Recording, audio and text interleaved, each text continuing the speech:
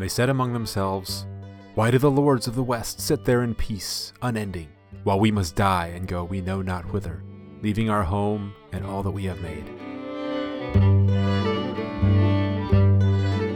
Welcome to Watch Party Lord of the Rings, where we look at Tolkien's works through the lens of adaptation.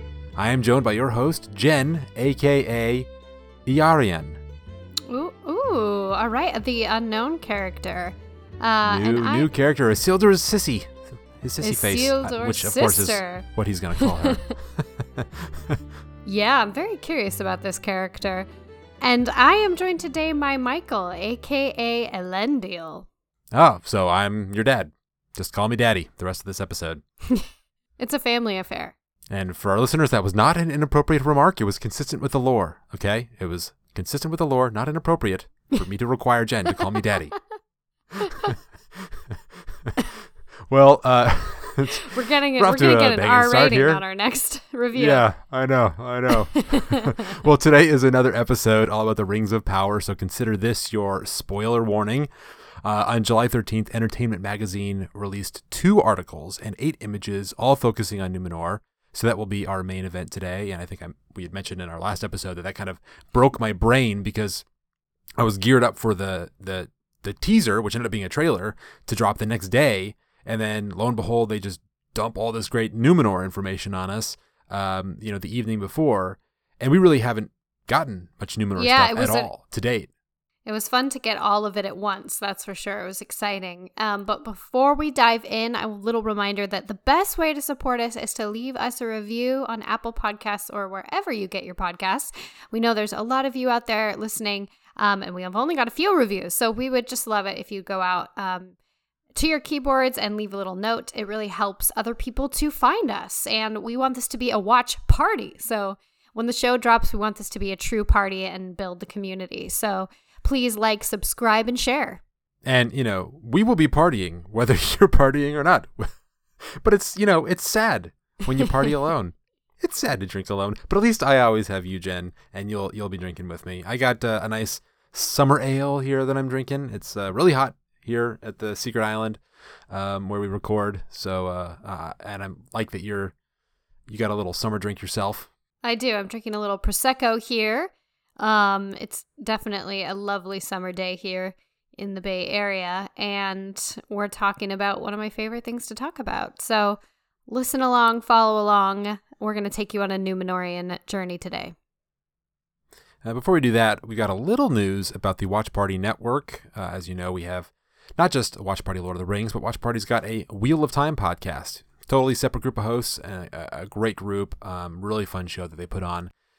We've been hinting that Watch Party would be releasing a new podcast about Game of Thrones, but today we want to do more than hint and confirm that a Watch Party of Ice and Fire will be hitting the airwaves very soon.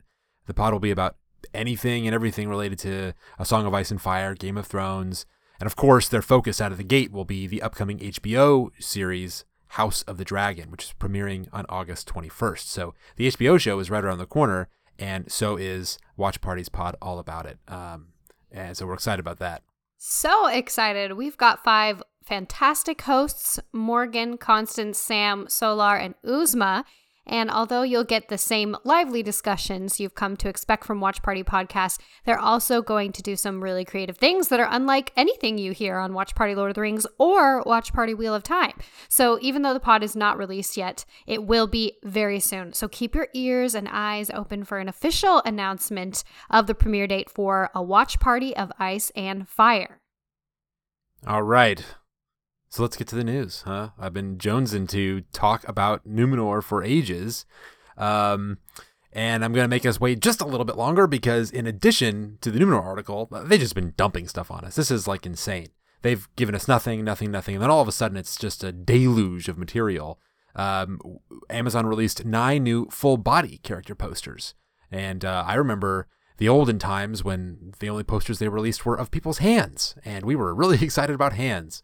Now we get faces and a whole lot more. But it's not as interesting because now we know we've seen a trailer, we've seen teasers, so we've actually seen these characters. So the reveal of their faces in posters is not as as shocking or exciting, but is worth announcing because those posters do look really good. And I just continue to like the design. I like what we see from these posters and the approach that Amazon's taking. Yeah, absolutely. They are beautiful, and people have gone through every detail about them.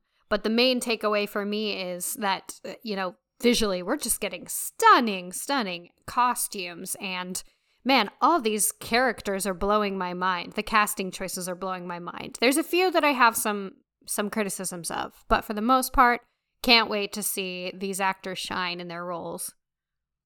Who are the actors you have criticisms of? Let's spill the tea right now. Call them out. Okay, right now, I think I mentioned this in a previous podcast, but I'm really thrown off by the casting choice for Celebrimbor. It's just not, I wonder why he's so much older than the other actors. So he's so much older than Galadriel, so much older than Elrond. And actually, he and Galadriel should be around the same age. Or they should be, in my mind, they should look the same age. Right? Right. He's so much older and more mature and regal looking than I pictured him. This is supposed to be a smith. So there's some sort of disconnect for me there. I'm curious to see what they do with the character, but I think I'm a little disappointed in it just doesn't fit for me. It doesn't fit well. Yeah. That casting choice. Yeah. I don't know that it fit for anybody, which is the thing. Whether people are on a different spectrum of like whether they don't like it or whether they're okay with it, but I don't know that there's been anybody that's like, oh, that's exactly what I pictured in my mind. But that being said, I've kind of gotten over it a little bit. Yes, he does look older than Galadriel, and I understand the issue with like, well, they should be around the same age, but also it's not that clear from Tolkien's text or his descriptions of like, okay, when an elf becomes fully mature, it's not like, they hit 30 and then they're in stasis, right? He doesn't say it like that. He doesn't make that clear that that's what happens. They reach maturity. There's some aging that continues. We learned that from Nature of Middle-earth. Tolkien goes to great lengths to explore the aging patterns of elves, and he does a lot of different versions of it.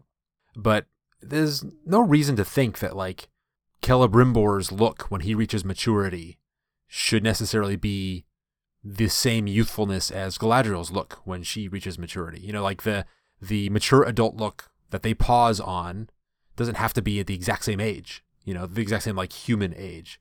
So, Celebrimbor's like 50. Some get really unlucky, just like humans. Yeah, right.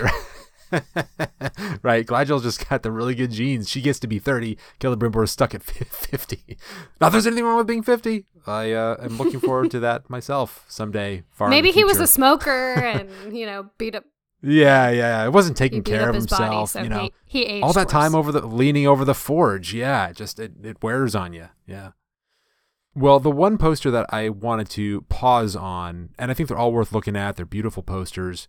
But we get another shot of Durin the Fourth, played by Owain Arthur, and he's one of my favorite casting choices, just in terms of look and the design, which is separate from the actor, but it's like the design of the dwarves in general. I'm enjoying seeing what they've done with it.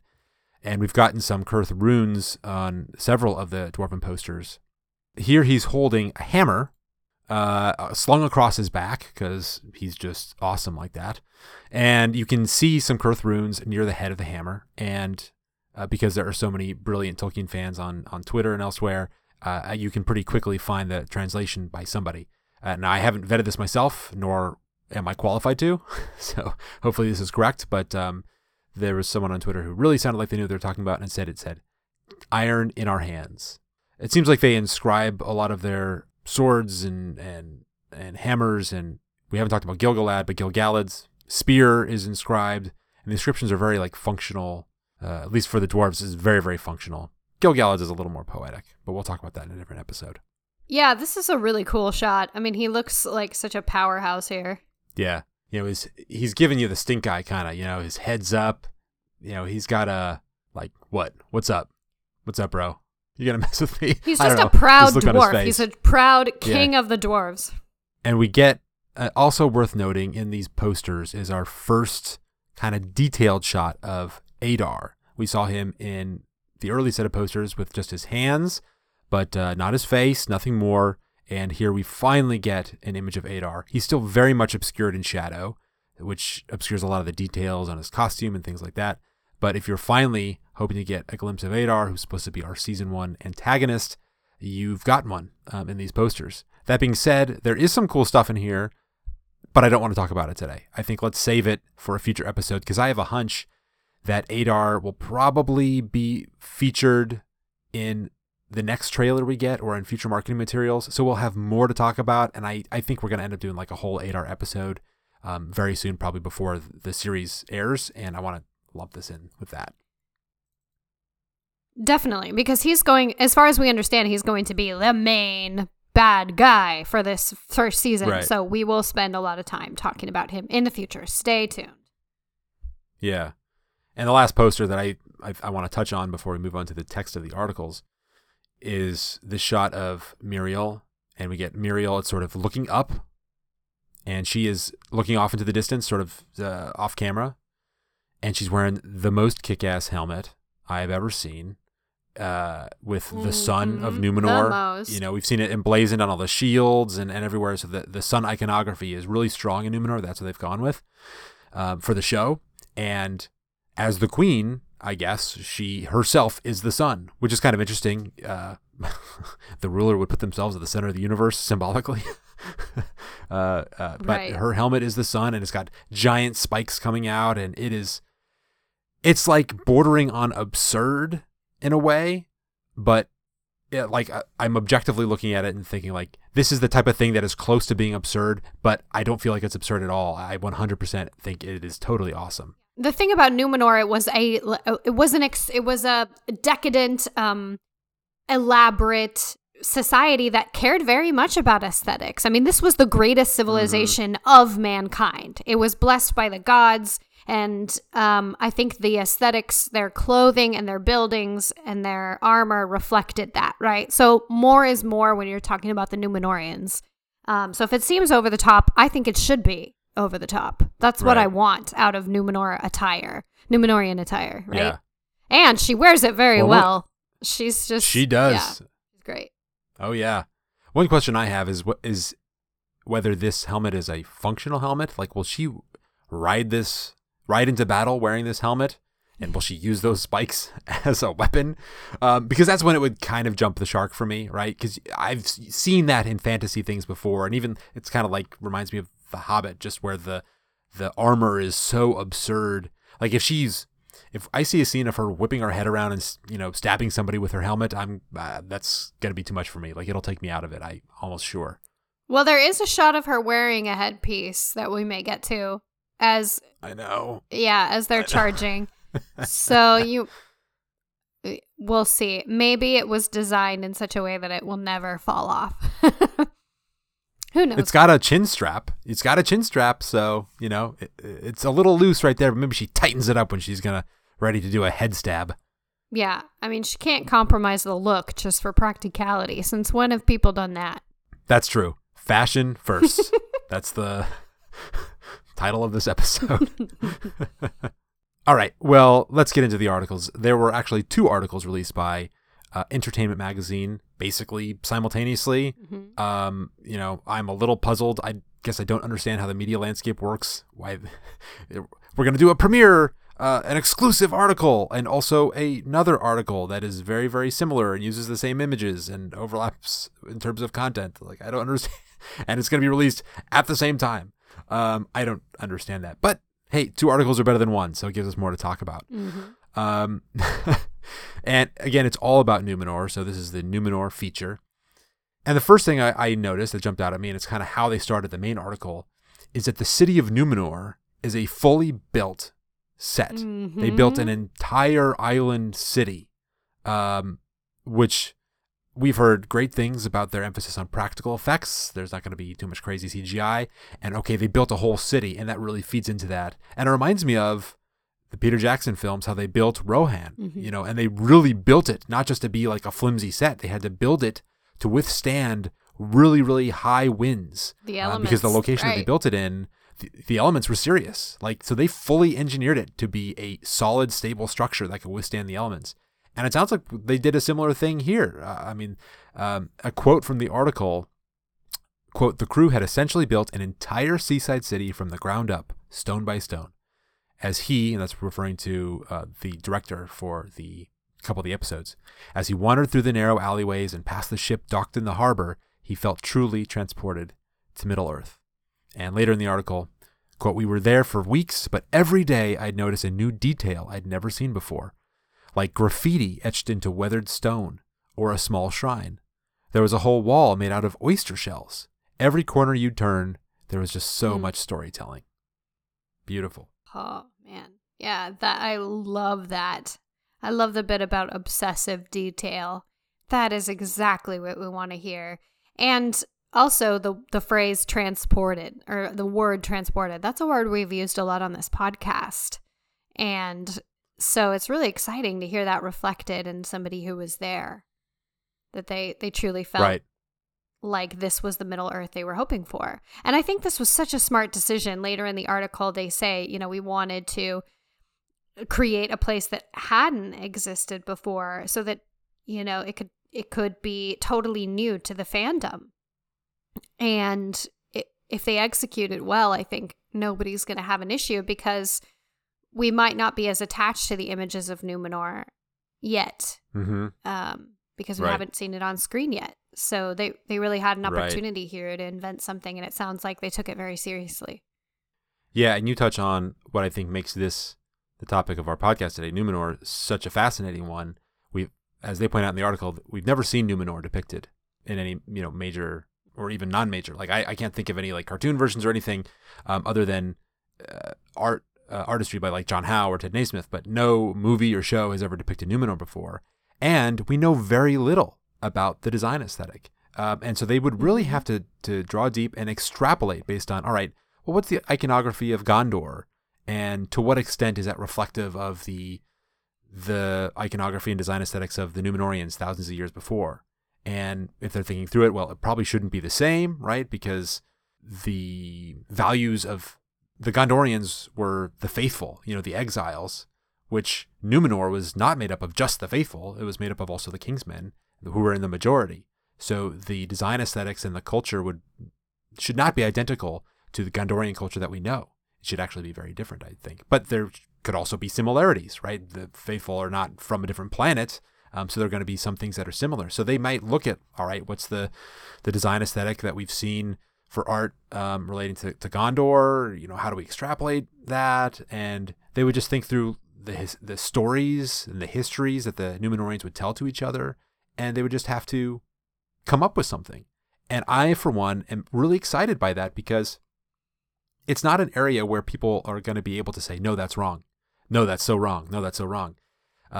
Granted, that won't stop some people, but it's not, because it's not an area or a place that Tolkien wrote a ton about, there's a lot of room for creative extrapolation. And I hope they try their best to adhere as close to what was written as they can. But even doing that, putting their best efforts into that, they're going to have to extrapolate and create art, create clothes, create all those aesthetics, and come up with it themselves. So it's going to be really fun to see them, see what they came up with. Yeah, I mean, you can already tell that they put so much thought in it based on these pictures. I mean, look at this picture that's in the article. There's like armor that's so detailed just on the horse, and the aesthetic is so unique. We've never seen anything like this. And, there's the bit where they have a direct quote saying, Numenor is the one place that we are just laser focused on saying we need to get this right. It's never been seen before. People have ideas of what elves look like or what dwarves look like, but those kingdoms might look like. But Numenor is a blank canvas. So, yeah, it's probably what I'm most excited to see is Numenor and those characters depicted. Miriel, in particular, I'm really excited about seeing that character come to life just as a woman who's a leader in a tricky position at a really fraught time. I think seeing that is going to be powerful for viewers. We haven't really seen a female who is in a position politically of a lot of power yet. I mean, you could maybe argue Éowyn, but she was not necessarily the leader of a realm, right? Yeah, you're absolutely right about that. And Miriel is going to be another fun character. I think we both mentioned that she should be a focal point of the show, and lo and behold, it looks like she may be. She's a tragic figure, and her arc will be juxtaposed against the arc of Numenor as a whole, because she ends up, when Numenor, gets destroyed by Eru, she's trying to climb the Menel Tarma to plead with Eru, but just too late. It's just a very, very tragic end for a tragic character. Major spoiler alert. Yeah. Well, hey, we did it at the top of the show. We're covered. We can tell the ending. But another thing that was interesting in these articles confirm that the rift between the faithful and the Kingsmen, so the faithful being basically Elendil's people. Elendil becomes the leader of the faithful, and it's those Numenorians who continue to worship the Valar and be friendly with the elves. And there's a rift that arises between them and the Kingsmen. That would be basically all the other Numenorians who are getting a little bitter about the fact that they have to die where the elves don't. And so they start turning against the elves, turning against the Valar, and that becomes sort of a big part of why Pharazôn ends up trying to assault Valinor and downfall of Numenor, etc. So this article confirms that the rift between those two groups will indeed be a major plotline, and that we're picking up in Numenor's Twilight. Now, I think it's just worth noting that this is the first time any source has confirmed, as far as I know, that these two groups will indeed be represented as they are in the book, and that the rift between them will be part of the driving force of the narrative. I think we all assumed it would be, because it would be so important for that to be the case, but you never know what kind of liberties people will take. You never know what changes creative folks think they need to make for it to work on screen. Maybe they muck it up or completely change it, but it sounds like from this article, and I'll read a quote here, they're really sticking pretty true. So, quote, Numenorian royals are human but have elvish blood, and for years they've been friends with their immortal counterparts. Over time, however, a schism appears as some residents continue to pledge their loyalty to the elves and the godlike Valar, while others ponder a more modern, independent future and become increasingly afraid of their own mortality. And then another quote, but Rings of Power picks up in the twilight of the Great Kingdom as factions clash about remaining loyal to the elves and the angelic Valar in the West. So it's just nice to get some confirmation that this central storyline will be represented, and it sounds like in a way that's very consistent to what I would expect. Yeah, absolutely. I mean, to get the political turmoil aspect is really exciting. It's going to be the time that we want to see Numenor depicted, the period of time that we really want to see Numenor depicted. Obviously, we want to see Sauron there in Numenor wreaking havoc, but I think that our Pharazôn is going to play that role in this season of winding people up, turning them to quote unquote the dark side.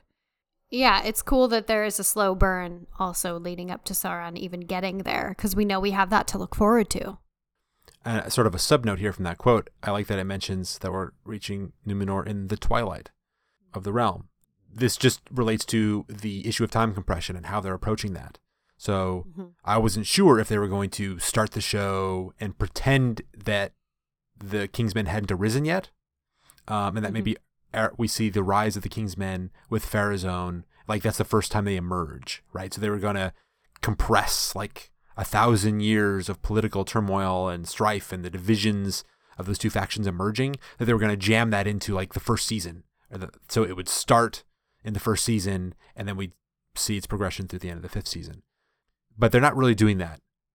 At least I'm extrapolating from the fact they refer to the fact that Numenor is in its twilight. So they're saying, all right, it is the end, near the end of Numenor, and we're picking up, and the Kingsmen are already established. Like that political turmoil is already present, and we're picking up in the middle of that political drama. So that's just an interesting, note to put a pin in that, I guess, because I've always had a lot of questions about how they're going to accomplish time compression.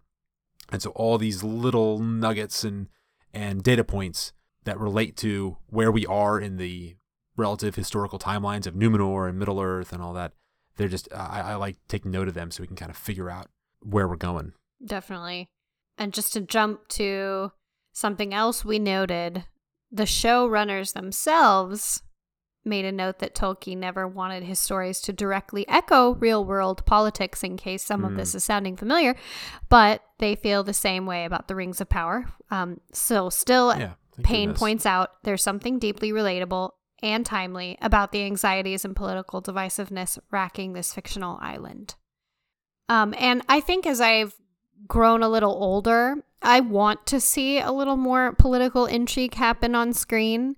I think there's slightly less of it in Lord of the Rings, but I think that was what was so appealing about Game of Thrones to me, was the political aspect of all of it.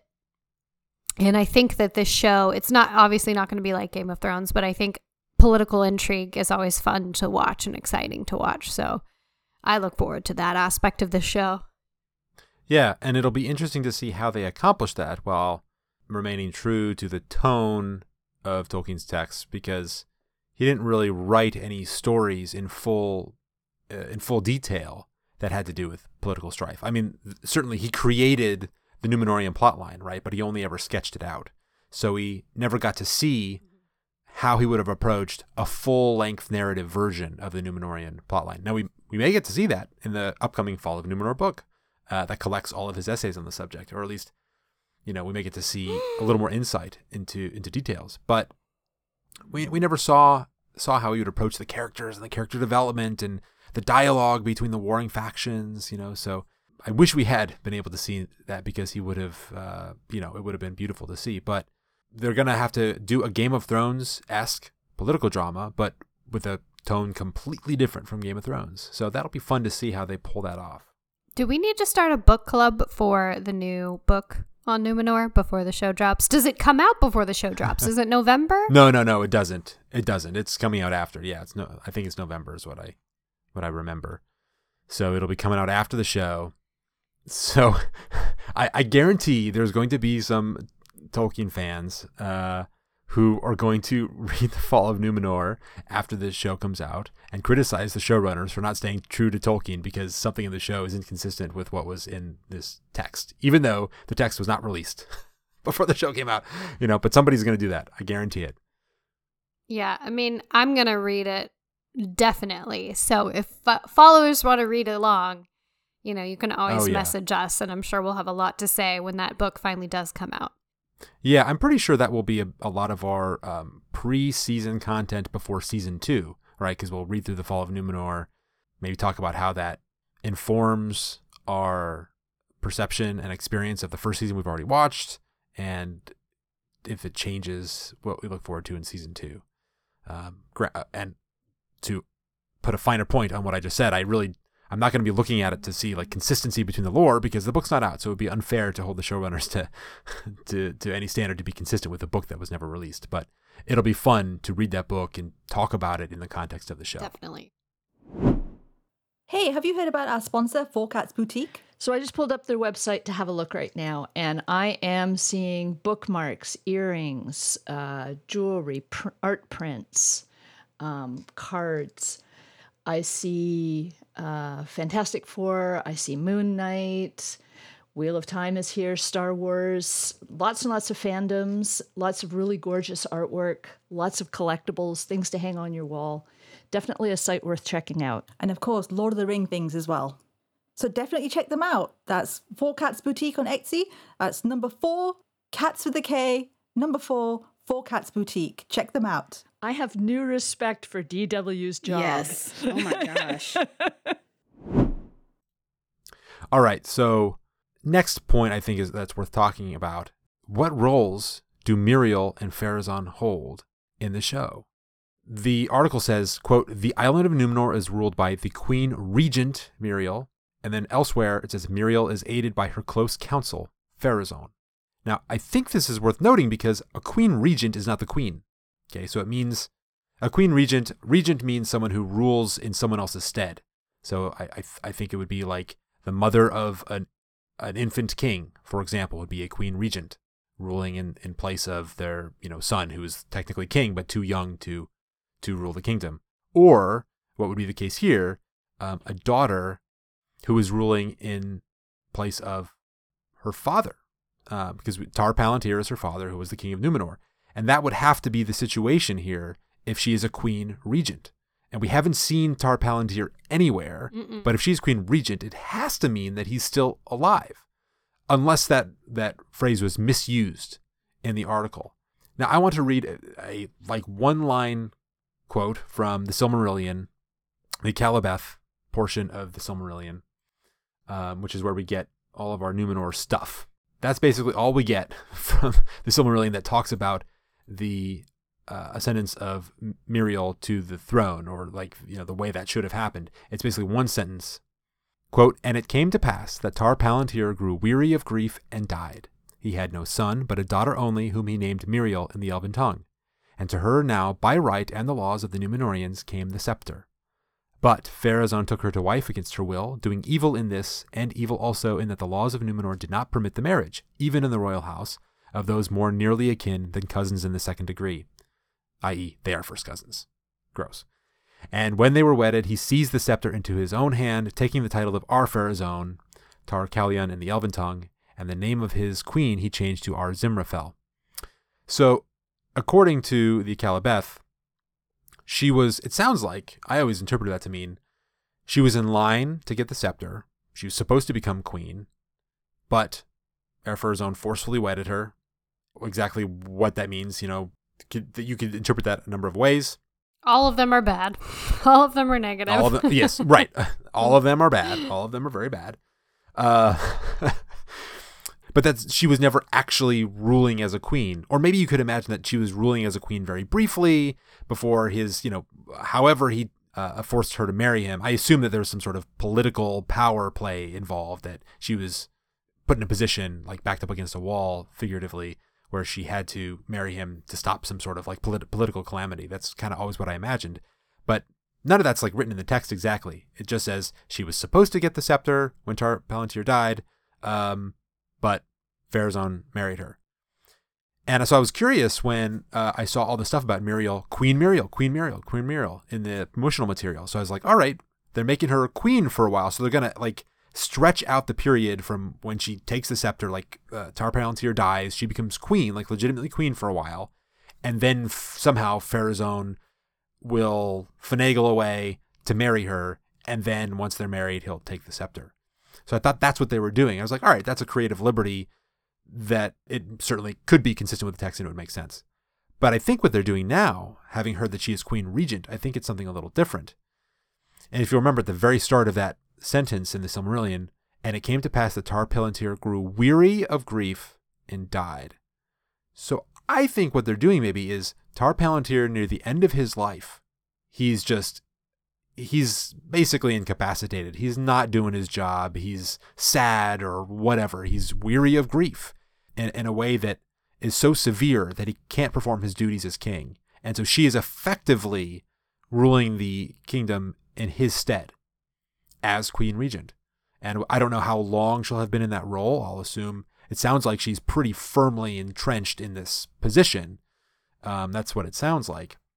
But so I think that is kind of interesting new information. Tar Palantir, I would guess, is still alive, but not ruling, and Miriel is ruling in his stead.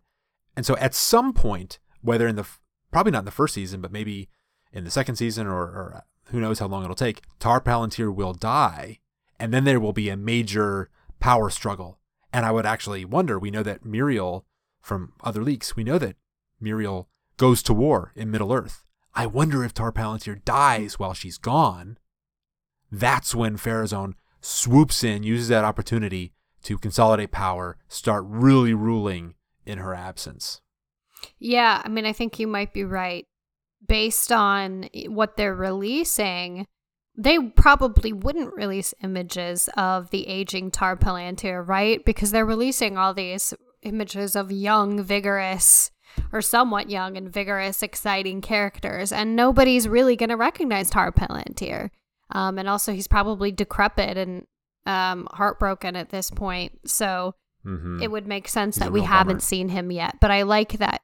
I like that theory, and I could definitely see that as the perfect beginning to the series, because it still leaves a lot of room for us to see the transformation and evolution of the people of Númenor, and how more and more of them are leaving the faithful and, falling victim to worshiping darker forces. So it still leaves a lot of breathing room for that story to unfold. But we're also going to see the slow takeover of our fair zone. Right. And, part of Tar Palantir's grief is, so the Kingsmen, that faction that was turning away from Valinor and the Valar and the elves, had really taken hold when Tar Palantir became king. But he was of the faithful, and so he kind of started reining Numenor back in, or trying to, but he really couldn't right the ship. He couldn't get them going in the right direction. And so I think that's kind of part of why he was weary with grief. He was kind of like, this isn't working. I'm kind of giving up here. And then he dies, and Ar-Pharazôn, like, really, all right, now it's Kingsmen all day. So his grief will be a symptom, or should be a symptom, of the existing political discord in Numenor. So another thing that's part and parcel with this, Ar-Pharazôn is described as counselor. Now, that's an interesting choice of words, and I'd also note there's been no mention whatsoever in any of the marketing materials that they are cousins. And I wonder if they are going to excise that, just with it being, we've seen enough incest in our fantasy shows lately. And, maybe they don't want to mess with that part of it. Yeah, maybe. I don't think that people who aren't major fans are gonna know or care about that. It's like a tidbit that I probably wouldn't keep in if I were considering that it's not very digestible for a lot of the world. Not all of the world, but a lot of the world. But it wasn't that much of an issue in Game of Thrones, and they were brother and sister in that instance. So, I mean, it's surprising, right? People just watched it and just kind of accepted it by the end, or maybe not accepted it, but it was pretty incendiary. Certainly it was a conversation point for a lot of people. Oh yeah, for sure. But and the only reason I think they would want to steer away from it is not because it's too touchy a subject matter for Tolkien or for Tolkien fans, just because it would feel too similar to Game of Thrones. And so you might get the casual fan going, oh, look, they're just trying to do a Game of Thrones thing. They would think that they're trying to jump on the Game of Thrones bandwagon by including an incestuous relationship. God, it's so crazy. And so maybe they're just like, it's not super important in their minds, so they're just going to pull it out. Maybe that's what they're doing. Or maybe they'll keep it in and we just haven't heard it yet, and they're trying to not reveal that too soon. So it certainly could be that as well. Yeah, I mean, I'm fine either way. I think the more notable thing is kind of our next bullet point that we want to talk about. Yeah. Okay. So this article, we've already talked about the fact that Isildur has a sister. We previously thought her name was Carini or Carine, and we talked a little bit about the name and how that doesn't sound quite right. It's like kind of a French name, and how does it fit in? Okay, so that's not actually her name. That was just a code name to throw us all off, which it very successfully did. So Isildur's sister's name is going to be Iarian. So Iarian should sound familiar. And I'm hitting the ER pretty heavily. It's probably Eärendil. It was E-A-R, right? So and her name is E-A-R-E-N, so Iarian. It's the same prefix on the name as Eärendil. So it's kind of a nod, a doff of the cap, a tip of the hat to the elf that saved the entire world. So that's a sort of historical connection for that name. I like it much better. Oh, yeah, so much better. I have no complaints. And she's going to be played by Emma Horvath. And this character is invented for the series. And this is from the article. This bright and ambitious young woman has dreams of being an architect. Horvath describes her as being, quote, on the cusp of womanhood, adding that, quote, she's still insecure and naive about the way the world works.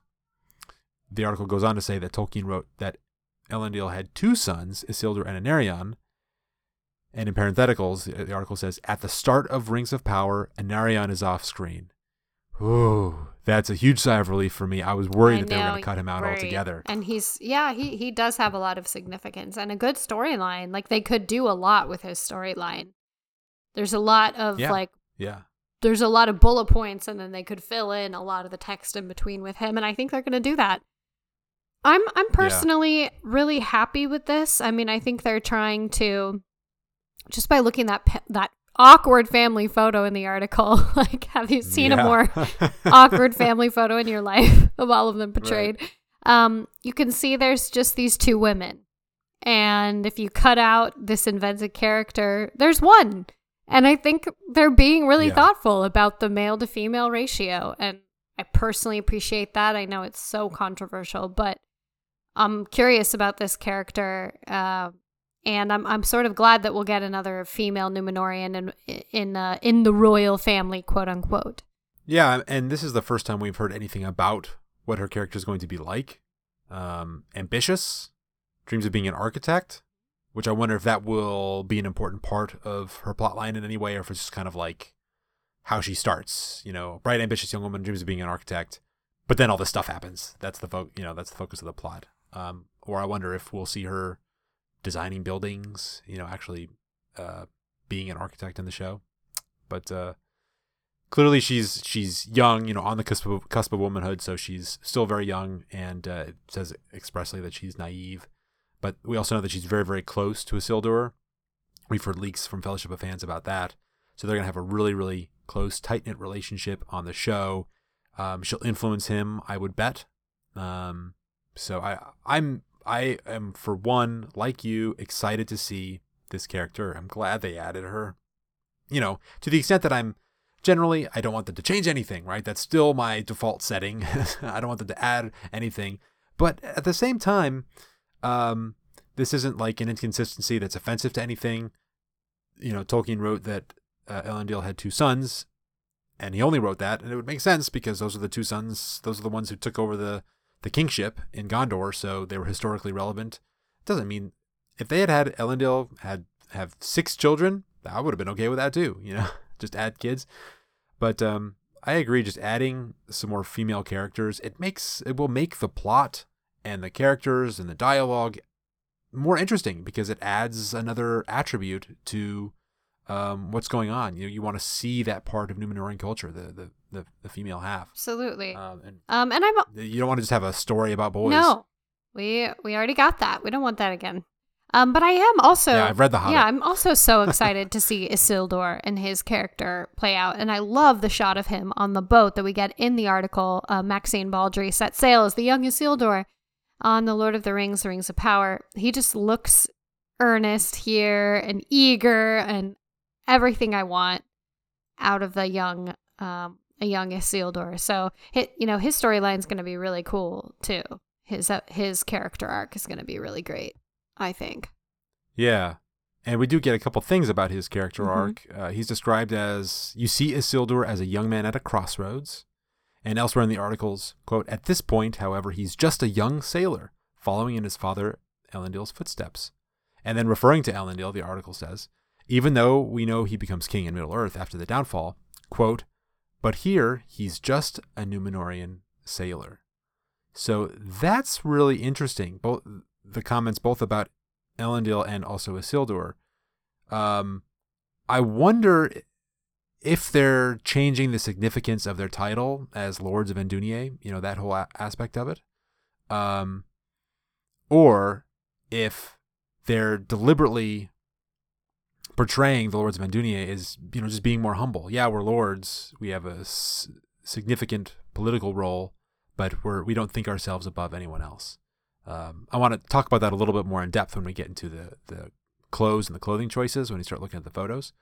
But let's put a pin in that. I just think it's really, really interesting that potentially they're early on just going to be simple sailors. Yeah, well, I think we should look at the photos.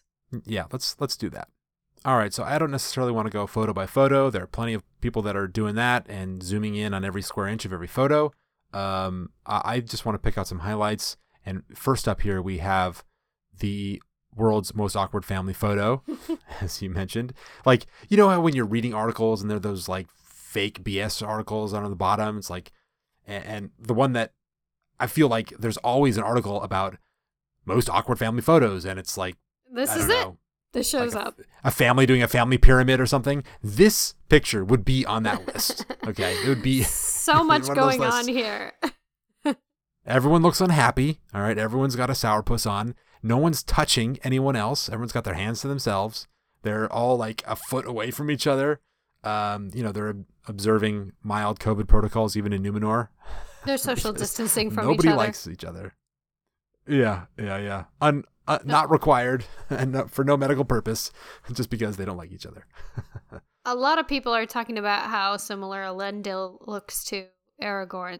Yeah, I guess. I mean, in what way? Definitely less grungy. The hair, the sword, the sort of. He might be like the heartthrob of Numenor. Yeah, I see a little bit of Fabio going on there. I mean, boy, that hair is nice and wavy. It's some nice wavy hair. I would say they're all verging on too groomed, except that they are sort of royalty, right? They're going to be the most groomed of anyone. Yeah, it would make sense Are that those they're highlights? all groomed. Maybe they're natural highlights. That's what I'm saying. Well, he is a sailor, so he's out on the open seas. This is that natural wind-blown ocean hair. Steely gray eyes. It looks like I'm in love already. Yeah, I don't know. I mean, it would make sense that he would look like Aragorn. I don't know that I see a resemblance other than just, a white guy with a beard and longish hair. But I think maybe people that's all just it want. takes. Yeah, that's probably all it takes. I think the outfits are great. The costumes are great. They all look pretty on point to me. Yeah.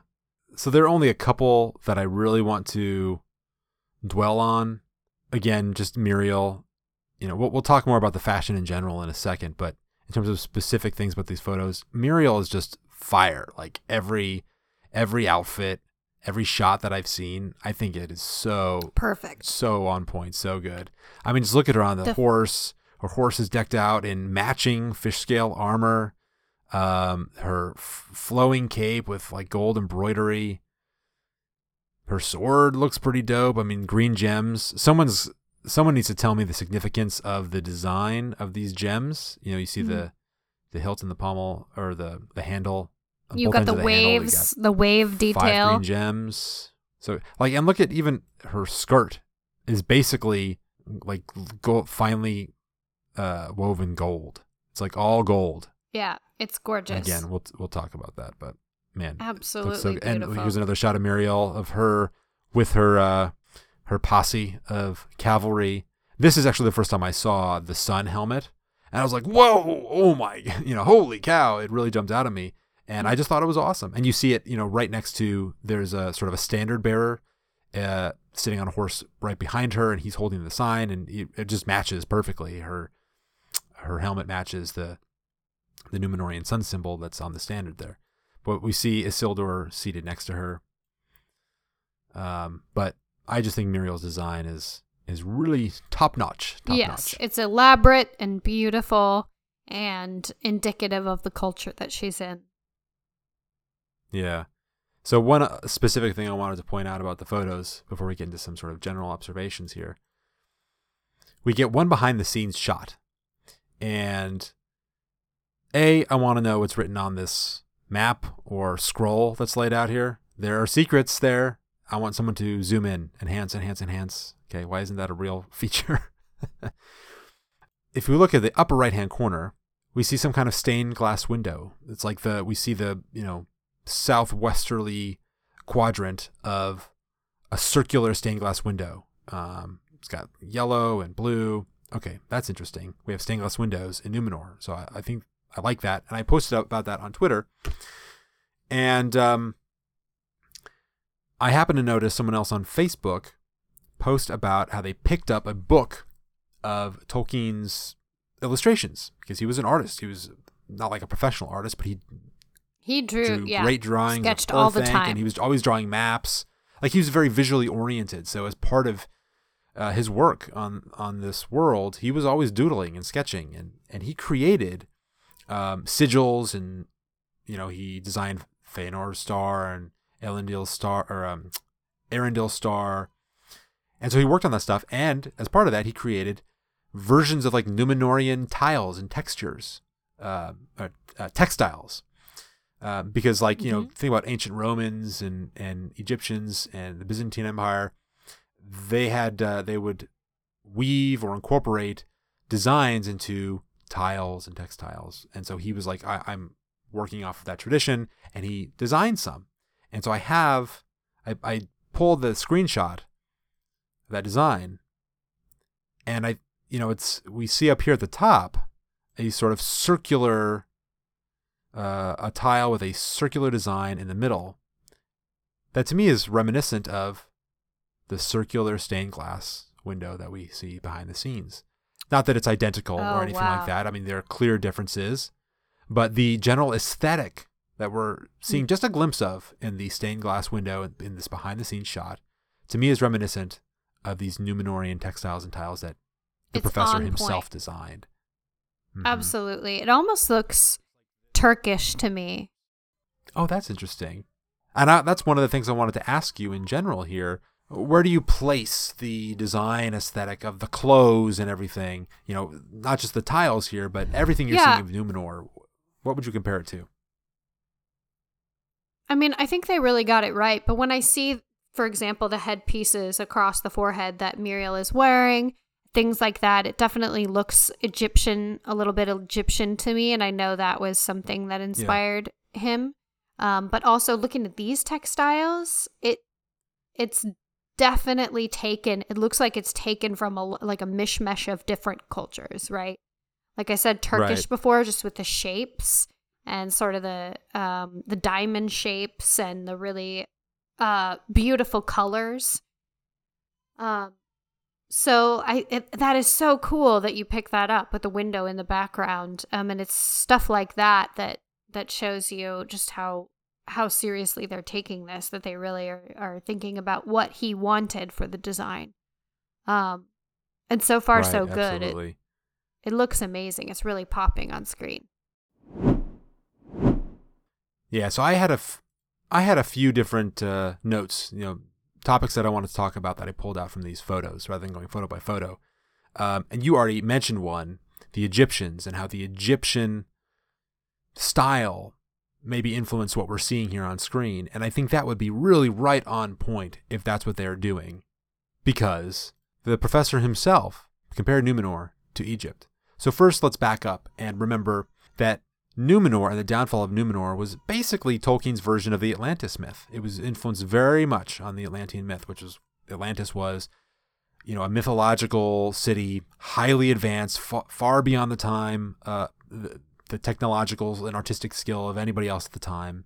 It was an island, and then it sank for X, Y, and Z reasons, part of the Atlantis myth. Obviously, that parallels Numenor.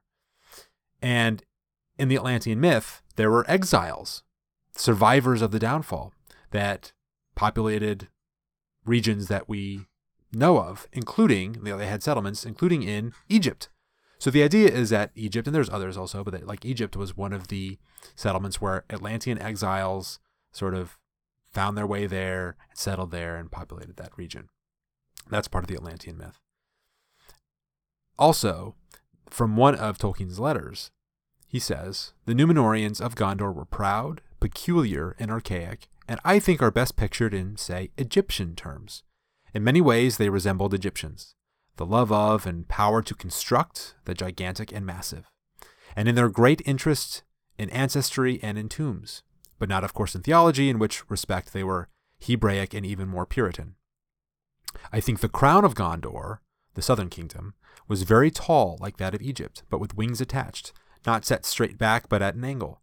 The north kingdom had only a diadem, the difference between the north and south kingdoms of Egypt.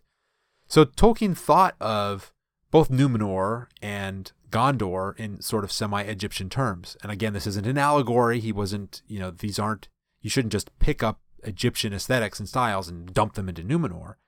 But it would make a lot of sense if the clothing, the buildings were in some ways inspired by Egypt. And I think we're seeing touches of that, especially I get that from Muriel's, her sun crown feels kind of Egyptian to me. Not that I don't know that we've seen anything like it in Egypt, but somehow it feels Egyptian. I'm not a scholar on the subject on what the Egyptians actually looked like, but I do think we're seeing some influence there.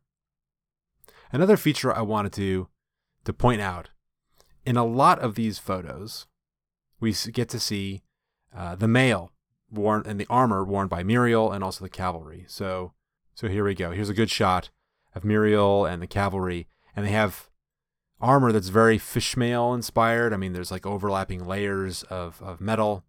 Side note, I'm not sure how on earth they would make this. I mean, it must be very, very flexible. It must be sewn into fabric so they can slip their arms through, because it's basically very form-fitting. It's like a shirt. And I'm not sure how effective this would be at turning a blade, but we'll just assume that because they're Numenorians and awesome, that it works perfectly. But it's very fishmail inspired, and right down to the horses, the coverage on the horses. And again, we see this in the regal shot of her, the ceremonial armor that she's wearing in the city square, to the battlefield. We're seeing that fish mail everywhere.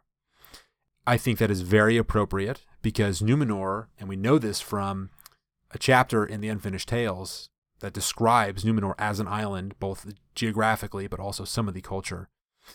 We know that fish was a major, major food source for the Numenorians. They were generally fisher folk. They had fish with many, if not most, meals. There's also a reference that the fisher folk were like of the most hardy stock in Numenor, which is just an interesting side note. I don't know if they'll ever incorporate that. But it would make sense that they would, because fish are so prevalent, that it would somehow work its way into the design of their clothing and their armor.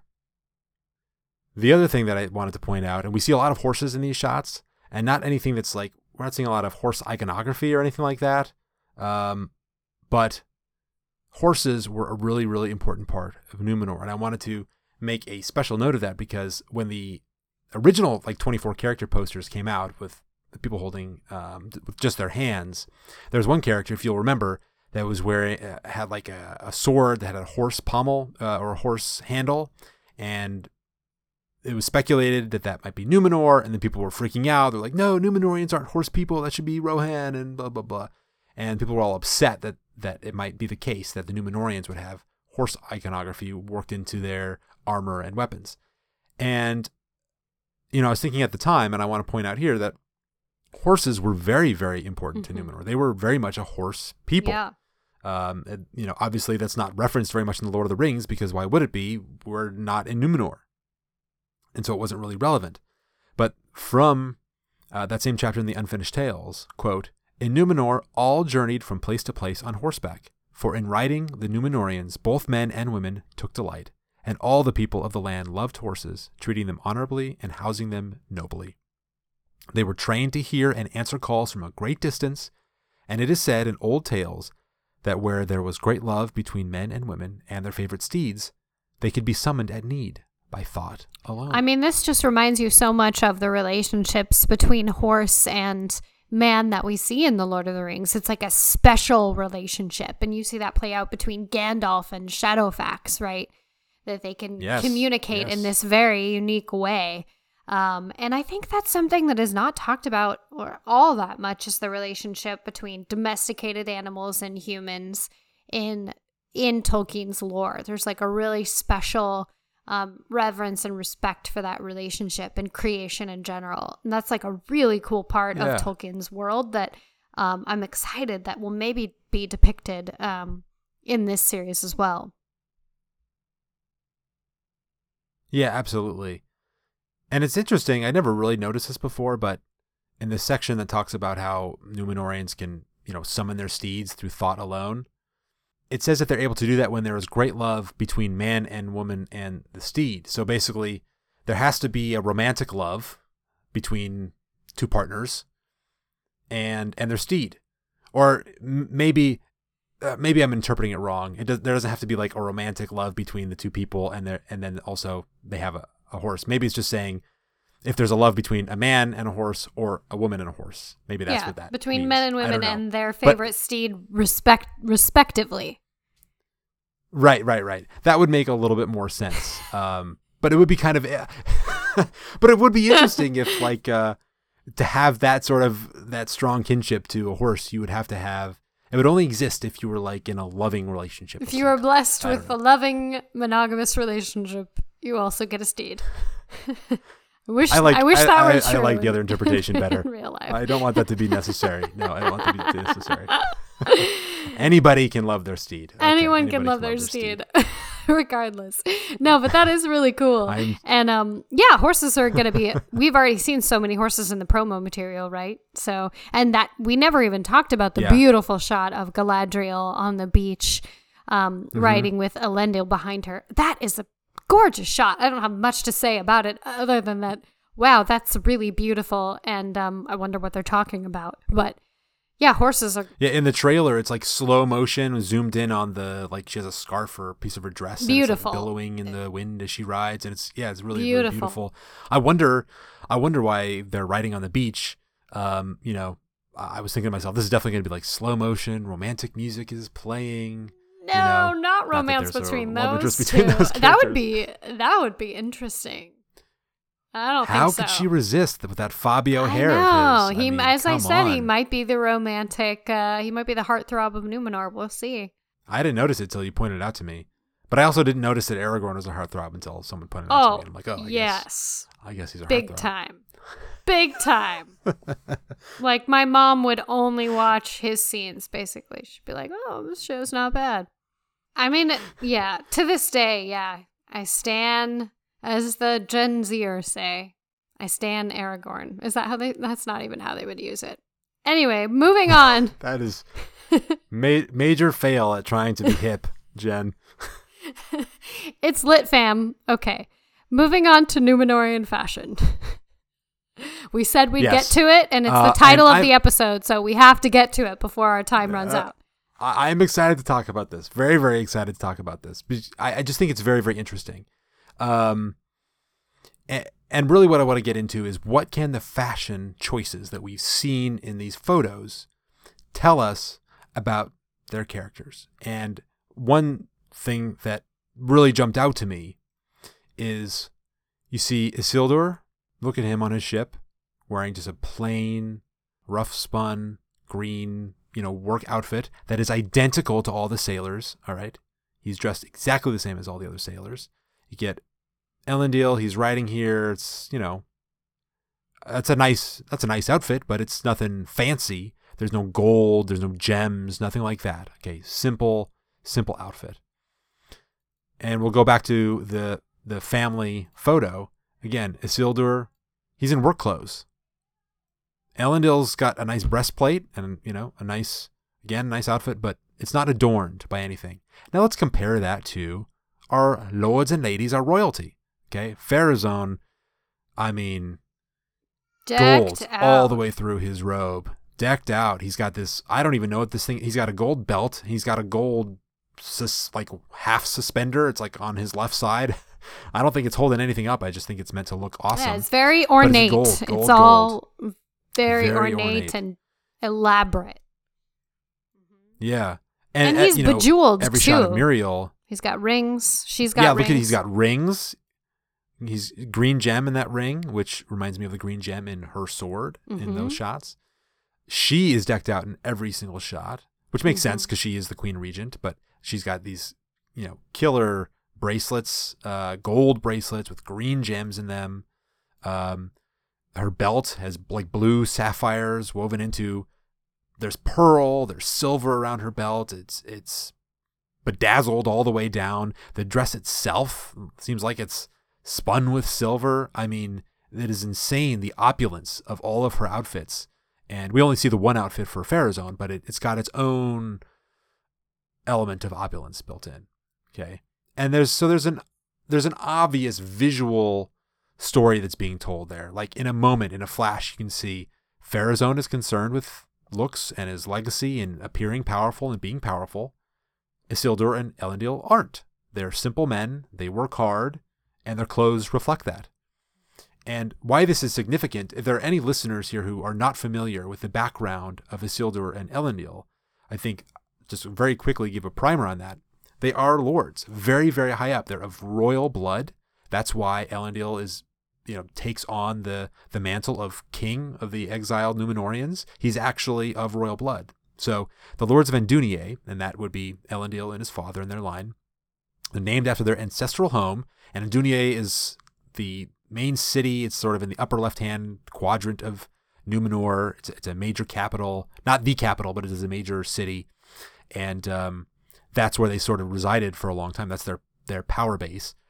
They were descended from Silmarion, daughter and eldest child of Tar Elendil, the fourth king of Númenor. The laws of Númenor at that time would not allow her to rule as queen, so she wedded Elitan of Andúnië and took up residence there. Her father gifted her the Ring of Barahir, and it passed down the line of lords as a precious heirloom. Their son Valandil would be named the first lord of Andúnië in about the 7th century of the Second Age. Now, notably, the laws changed later on in the Aldarion and Rendis story. King Aldarion changed the law so that he could pass the scepter to his only child, who was a woman. So the Lords of Andunier are descended from the royal line, and actually Silmarion, she would have been queen under later laws. They're of royal blood. They're always closely linked to the royal household. They're advisors. They're very well respected, even up until the end. That's why, even though they're the faithful and the Kingsmen are trying to stamp out the faithful, they don't take aggressive action against the Lords of Andunier for quite a long time, because they're too well respected and loved. They are the leaders, Elendil and Isildur, his son. They're the leaders of this really important house of noble lineage in Numenor. And yet, they just started mellowing out in their work clothes. And we heard in the article earlier, Isildur's just a simple sailor. Elendil's just a simple sailor, or at least that's how they think of themselves. Unless the show's like totally changing things and, taking out their noble lineage, they consider themselves to be just one of the people, men of the people. And I think that's really, really important here. Also underscoring the significance of their fashion choices are some passages from that same chapter in the Unfinished Tales that describes Numenor. From that chapter, we learn, quote, "The Edain brought with them to Numenor the knowledge of many crafts and many craftsmen who had learned from the Eldar, besides preserving lore and traditions of their own. But they could bring with them few materials, save for the tools of their crafts. And for long, all metals in Numenor were precious metals. They brought with them many treasures of gold and silver, and gems also, but they did not find these things in Numenor. They loved them for their beauty, and it was this love that first aroused in them cupidity in later days, when they fell under the shadow and became proud and unjust in their dealings with lesser folk of Middle-earth. Of the elves of Eressia, in the days of their friendship, they had at times gifts of gold and silver and jewels, but such things were rare and prized in all the earlier centuries, until the power of the kings was spread to the coasts of the east." Okay, so to summarize that, they loved jewels. They loved gold and jewels, but it was their love of that treasure that led to their downfall, their desire to come to Middle-earth as conquerors and subjugate middlemen in order to take all their stuff. So it is not a positive thing. Also, those jewels and the gold and everything, it's not found in Numenor naturally. They can't mine it. There aren't gold mines in Numenor. There aren't gem mines in Numenor. They have to get it from other places. Now, they get it as gifts from the elves of Tol Eressëa, with whom they had a lot of discourse, but they don't get to make it themselves. So that's why I think we see here in a lot of these shots, even the nobles, we see the shot of Pharazôn and the court of Numenor, a lot of the nobles in the background, we don't see a lot of jewelry. We see fine silks. These are very nice clothes, certainly. They scream nobility, but they're light on jewelry. Not a lot of rings, necklaces, no gold, no gems. There's gold thread woven into all the silks, but again, it's just cloth. Okay, so we don't see a lot of jewels and gold and things like that. But we do see a lot of jewels and gold on Pharazôn and on Miriel. Now, maybe it's excusable in Miriel's case because she is in fact the queen. But I think in either case, it's supposed to telegraph by juxtaposing Elendil and Isildur, who do not wear any gold or jewels or even these fine silks. They are very, very simple clothing. We're supposed to juxtapose their outfits with those of Pharazôn and Miriel, who are, they're bling-blinging it up, very, very fancy. And that tells us something about Elendil and Isildur, about their humility. They're just leaders of men. They don't think themselves above anyone else. And so that's going to be, it's obvious just visually. You don't even have to know this background to appreciate what it's trying to tell, the story it's trying to tell. But I think understanding that background about Numenor and the fact that gems and gold have to be obtained elsewhere and that they're coveted, they're hoarded, that makes more significant the fact that Pharazôn is indeed one of those people who covets the gold, and he decks himself out in gold. Whereas Elendil and Isildur don't go in for that kind of thing. They're not coveting the gold. They're not going to great lengths to take it from other places. Even his Elendil's sword is very, very simple. No gems. It's got a white handle. We can see it in the family portrait here. If you zoom in, it looks like a nice sword. It's got, I think, brass on the end. Maybe it's a brass mixed with gold, but the handle is just white. I don't know if it's ivory, but it's simple. compared to the sword of Muriel, which is gold, and bedazzled with jewels. So I think that we can really learn a lot, just at a glimpse, of who these characters are going to be by looking at their outfits and how humble the clothing of Isildur and Elendil are. So I think that'll do it for today. Lots of cool stuff in these Númenórean shots, and I'm just going to be reading and rereading the Akalabeth and the descriptions of Númenor and the Unfinished Tales because they're short, they're easy to read, and there are little nuggets in there. And I think we can compare a lot of the shots that we see to that limited information we get to try and extrapolate things about these characters and where they're going, where they've been, what role they're going to play in the narrative. So thanks for stopping by and hanging out with Jen and I. Come back next week. I think our next episode should be an all-orc episode. It's already recorded in the can, and so we'll just be... we were joined by Reading Tolkien Pod. Those guys were great. But, if Amazon dumps something new on us, then we're gonna stop what we're doing, drop everything, and we're gonna talk about that. So we are all hands on deck right now, and we're just having a great time. There's so much fun stuff coming out, and thank you for coming along with us. Be sure to go check out Watch Party Wheel of Time, Ruark, Saima, and the panel of newbies. Their discussions are always great. And of course, be sure to keep an ear out for news about a Watch Party of Ice and Fire, which will be coming out soon, and we will be announcing an official release date shortly. So with that, thanks a lot. We'll see you soon. May the hair on your toes never fall out.